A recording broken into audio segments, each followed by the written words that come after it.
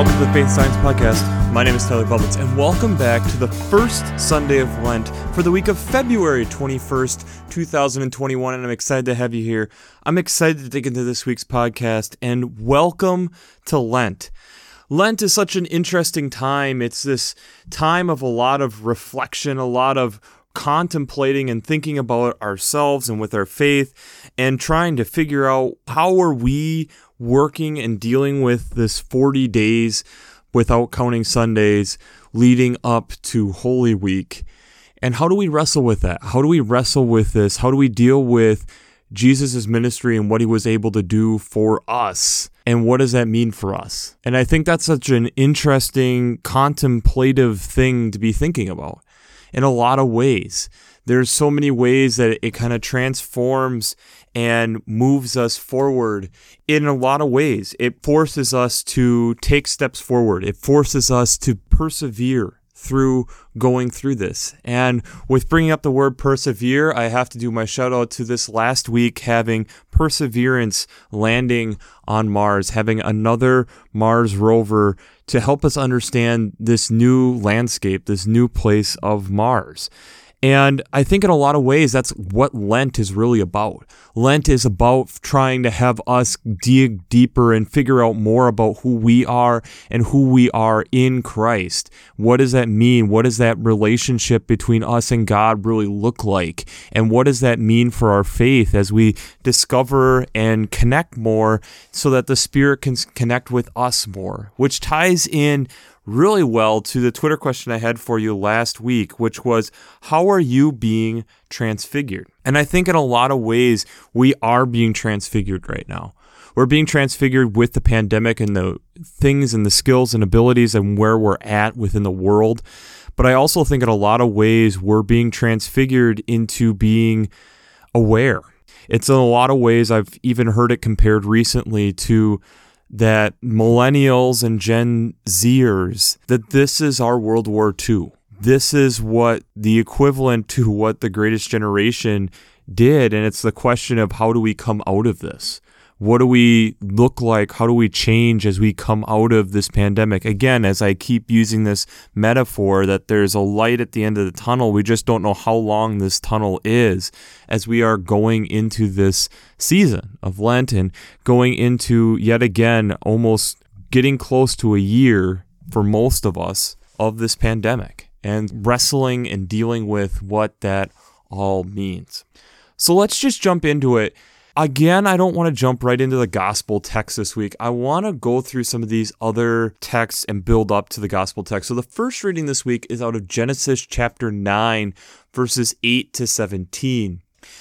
This jumps in near the end of the Noah story that most of us are familiar with, that God is talking with Noah and the floods that we've had before this. So essentially God comes to Noah, says that he's kind of disappointed with his creation. He's going to have this flood. He wants to save the one good family that's left. So he ends up telling him to build this huge ark out of gopher wood.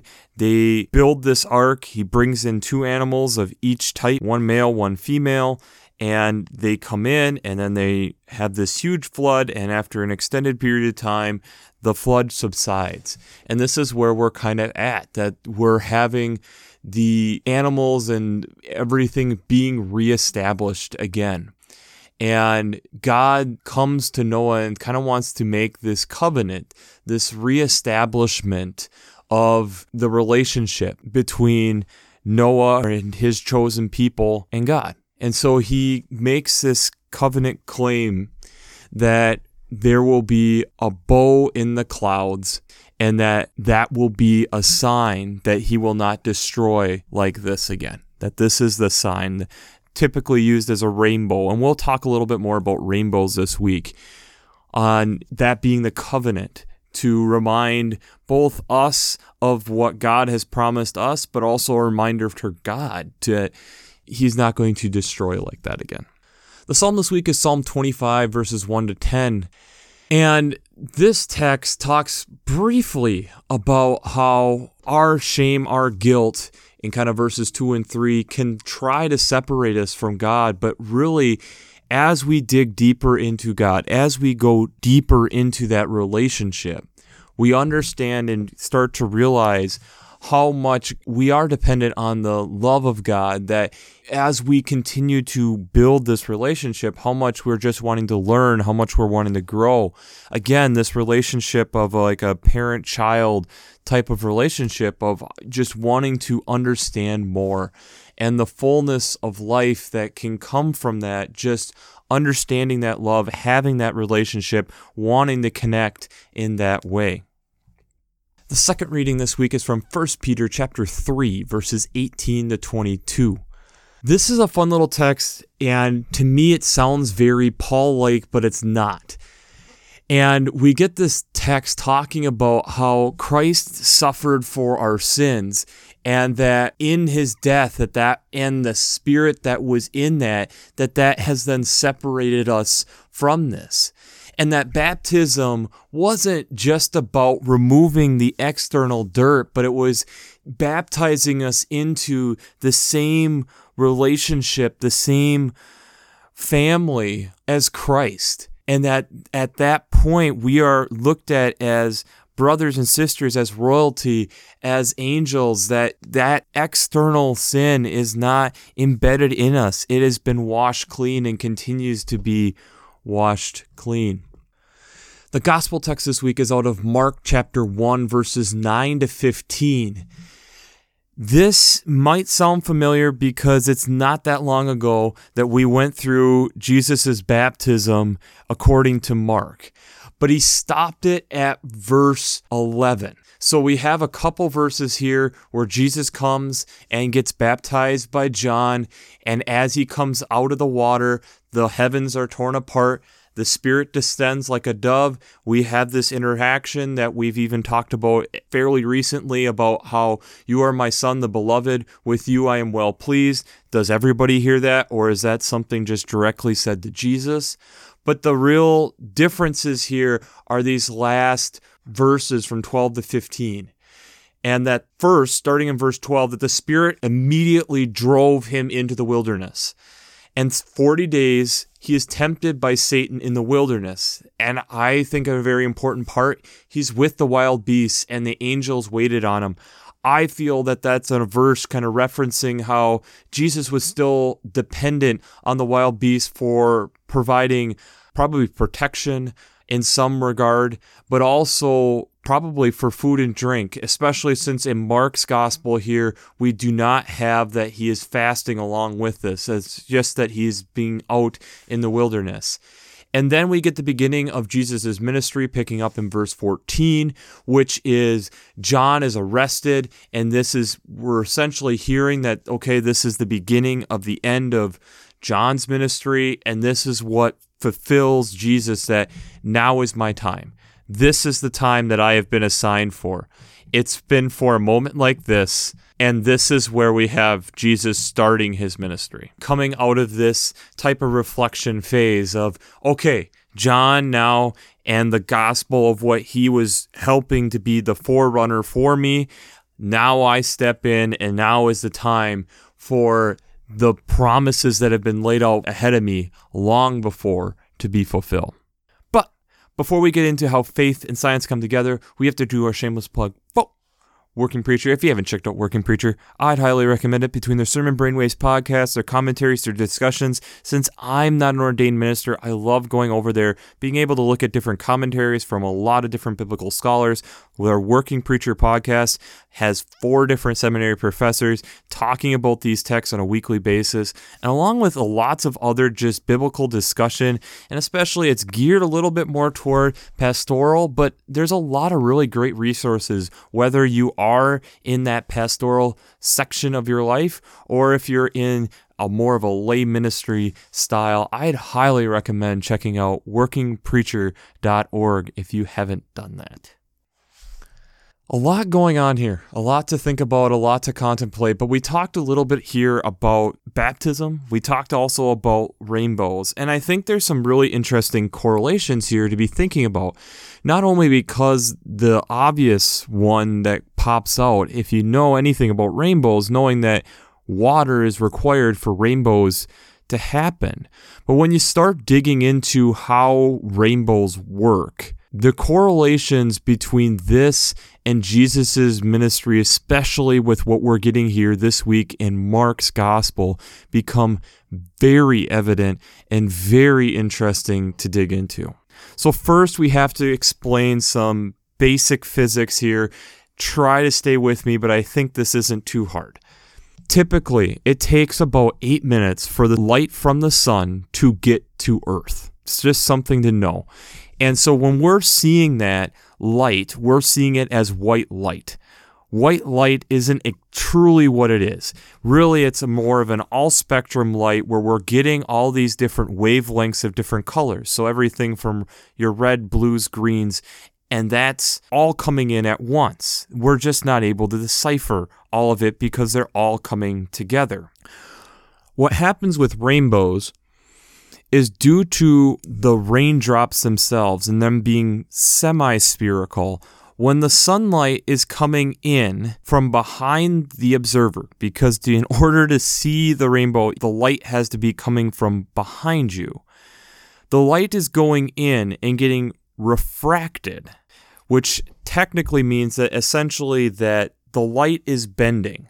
The light is going into the water, and water slows down the speed of light. So then it bends and is coming out. Then what's happening, because of that refraction of the light, it causes the different light waves to go out at different angles. So red light comes out at about a 42 degree angle, whereas like your purple or indigo light comes out more at a 40 degree angle. Hence why we get this rainbow of red, orange, yellow, green, blue, indigo, violet. That order based off of the wavelength of the light and the refraction that it's coming out. And based off of if it can refract multiple times is partially what will happen if you're getting a double or a triple or even a quadruple rainbow. I'll attach some links down below talking about that. It's really, really fascinating because it's essentially that the light is bouncing around inside of raindrops and then it's becoming an optical illusion for the person viewing it. Because each person that is viewing it is seeing the rainbow differently because of the angle that you're at. So technically you could be all seeing the same rainbow, but it's unique to you because of the angle that you're at and the light that you're seeing and the photons that you're seeing, which brings up a whole nother can of worms that I jumped into. And again, I'll attach down below a really interesting, thought-provoking piece. One of the things that's really interesting and unique and hard to even quantify is color itself. We have come to accept what these different colors look like because we have been told that red is red, blue is blue, green is green. But how do you even describe those colors? Because it's very difficult to do. You really can't. And so it's all somewhat a personal experience to be able to even see color, because color to you could be very different from another person. We really can't test that per se, but I'll leave that there. And there are a lot of other ways that we end up seeing these rainbow-like colors depending on how the medium that's being used and the different angles. There's different ones you can get with ice. You can get different ones based off of different astronomical phenomenons that go on. And I'll attach some links down below that get into some of them. But rainbows, whenever you're looking at it, you will be the center of the rainbow. You're always going to see the arc around you. And technically, if the ground wasn't in the way, they're making big circles. It's just that the ground gets in the way and that we can't see the actual circle, where there are a few people, depending on if you're in the right location, the right angle, or get to these right spots, that you can see the full circle. But I really got thinking about this, that it's really interesting that here we are talking about this promise that God makes with rainbows, with water. And then we get this discussion here of Jesus' ministry that it's now the use of water that is the initiation of the Spirit being within us, right? In a lot of ways, the recognition of us following the Spirit, and that the Spirit then drove Jesus out to be by himself in the wilderness. We get this perception of Jesus being by himself, this personal time, this personal wilderness, this personal temptation by Satan. Just like us being able to look at a rainbow and recognizing the personal promise that God has made to us. This then gets multiplied even further when we start looking at the 1 Peter text, where he then is talking also about the death and resurrection of Jesus that then we are part of. And what I start thinking about with this is, okay, so we have a rainbow as a promise, the water of baptism being the symbolic way of what we do to recognize that the Spirit and acknowledging that we're working toward following the Spirit, that we ourselves then are over 60% water, and that what ended up breaking this bond that sin had on us was yet again water, the loss of water, the blood of Christ when he hangs on the tree as it pours out of him, the stabbing in his side that kills him partially is the loss of water, the water that happened in all of this. And I don't think this is all coincidental. Again, 1 Peter helps us recognize that it isn't just the water itself, that it's the water isn't just to wash us clean in baptism, that it's a symbol of us being purified in Christ. But isn't it interesting that we're using this symbol that we can easily see the three phases of Christ with in our life, that we don't have to do some crazy science experiments or crazy conditions to be able to see water as a liquid, water as a solid, and water as a gas. We see boiling water around us, even in nature, and seeing the steam come off. We see liquid water that's even being utilized in the gospel text this week, and we've seen solid water in the forms of ice or snow, and it's not that different than even what's being used to get these rainbow-like promises that we have from Christ as a covenant. I think it's very intentional that water is used, because of how much it is who we are as a bodily creature. I think it's also really interesting that here we go into Lent, this season that's 40 days long outside of Sundays that leads us into Holy Week, that's supposed to be representing the 40 days that Christ is out and being tempted by Satan in the wilderness to prepare us for Holy Week and Easter. And that here we are having in our text this week the reminder of the promise that God gave the Israelites of the rainbow. And yet that a rainbow is a personal viewing experience, that only you are exactly seeing that rainbow that way. Those raindrops are being filtered and you're seeing that rainbow that way and no one else is. The photons of light that are coming into your eye are only going into your eye. The light of Christ still being broken down into a way that we can actually see the visible light spectrum. It's also really interesting if you want to keep even diving deeper into the science of this, where you have the infrared and UV light. There isn't that much more that could be expanded upon the rainbow because a lot of those get filtered out. And from different things that I've even read this week, talking about how the rainbow technically would maybe be about double the width, but there really wouldn't be that much more color, per se. But I think there is also one more thing that is really important for us to pick up and to understand about rainbows, which ties into, yet again, baptism. We talked about the raindrops is what the light is going through, these water particles, to create these rainbows. I mean, it can be as fine mist, and we can still see rainbows. But if there are particles of dirt, dust, ash, smoke, it can change things. If the sunlight is going lower and lower in the sky based on that there's more atmosphere that the light has to get through, you might not see the bottom colors of the indigo as in blues and violets might fade out because there just isn't enough light there, that the angle is too much, you just don't see it. I'll attach an article from a few years back looking at Beijing, China, and how it was a newsworthy story of having a rainbow in Beijing because of how much smoke and ash and air pollution that is in the air, that it is quite rare for them to see a rainbow. I don't see it as that much different than the sin that we at times hold on to ourselves, that we then miss the full glory of what God is trying to do for us. Too often we're gripping and holding on to all these things that we know that just, how could I be forgiven?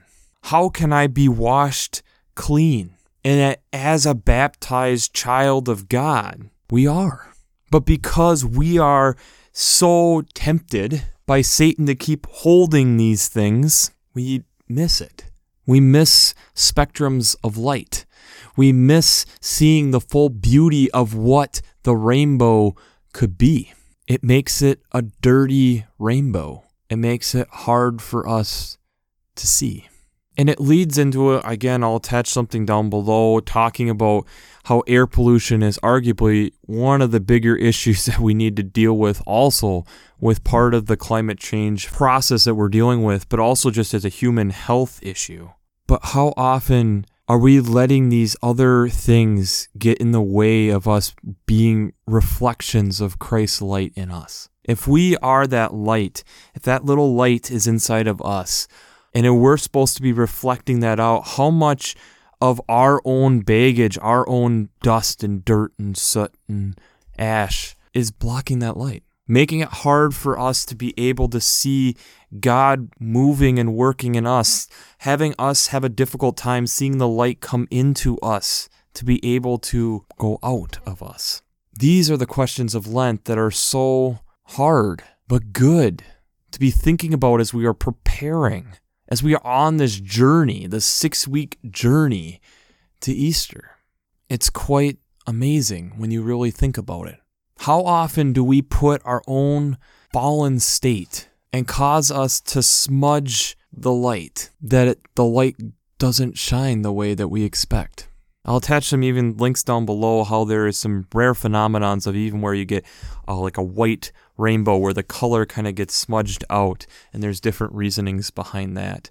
I'll make sure to check that one out. But I think there's a lot of times within our own faith that I wouldn't say we get to that point. I think there's a lot of times where we maybe don't see the whole spectrum, that we're just seeing partial, and we are not realizing how much that either we're not getting a bright enough light source behind us, that the sun is setting and we need to figure out how to make it so it's not, because it's too much atmosphere that's going through. Or how many times are we getting too many dust particles that it's just making it so faint we're having a hard time seeing it. So the Twitter question I have for you this week is more of a reflect question. How are you going to clean up your raindrops, your water droplets? How are you going to clean up your water droplets? How are we going to be able to be that light, that full spectrum light that's shining out into the world, especially as we are progressing forward and the light is eventually going to get closer at the end of the tunnel? How are we going to come out with this full spectrum light, that the whole spectrum is right there and it's all visible to us, that we can see this beam of the rainbow just running right through us? How are we going to understand and see and be thankful for it, like the psalm is encouraging us to be humble, to love the steadfast love of Christ that is within us, realizing the different things that bring us down, but realizing that Christ is the way out of it. This is what Lent is all about. Christ has made this covenant, and it was Christ taking action. The baptism of Jesus, realizing that I started this covenant with water, and now I'm going to continue it with water in Jesus' ministry, and I'm going to end it with water with the death of Christ, and realizing that I can even overcome that. And the funny thing is water is neither created nor destroyed. There is a water cycle. We have a finite amount of it. So as this season of Lent where our faith and love in a lot of ways are tested to prove that it is not theory, but it is fact. I pray that as we're in that season, that we are reflecting and working on our refraction of the light within us. So, we'll wrap this up as we always do. I pray God blesses you through your faith and amazes you through science.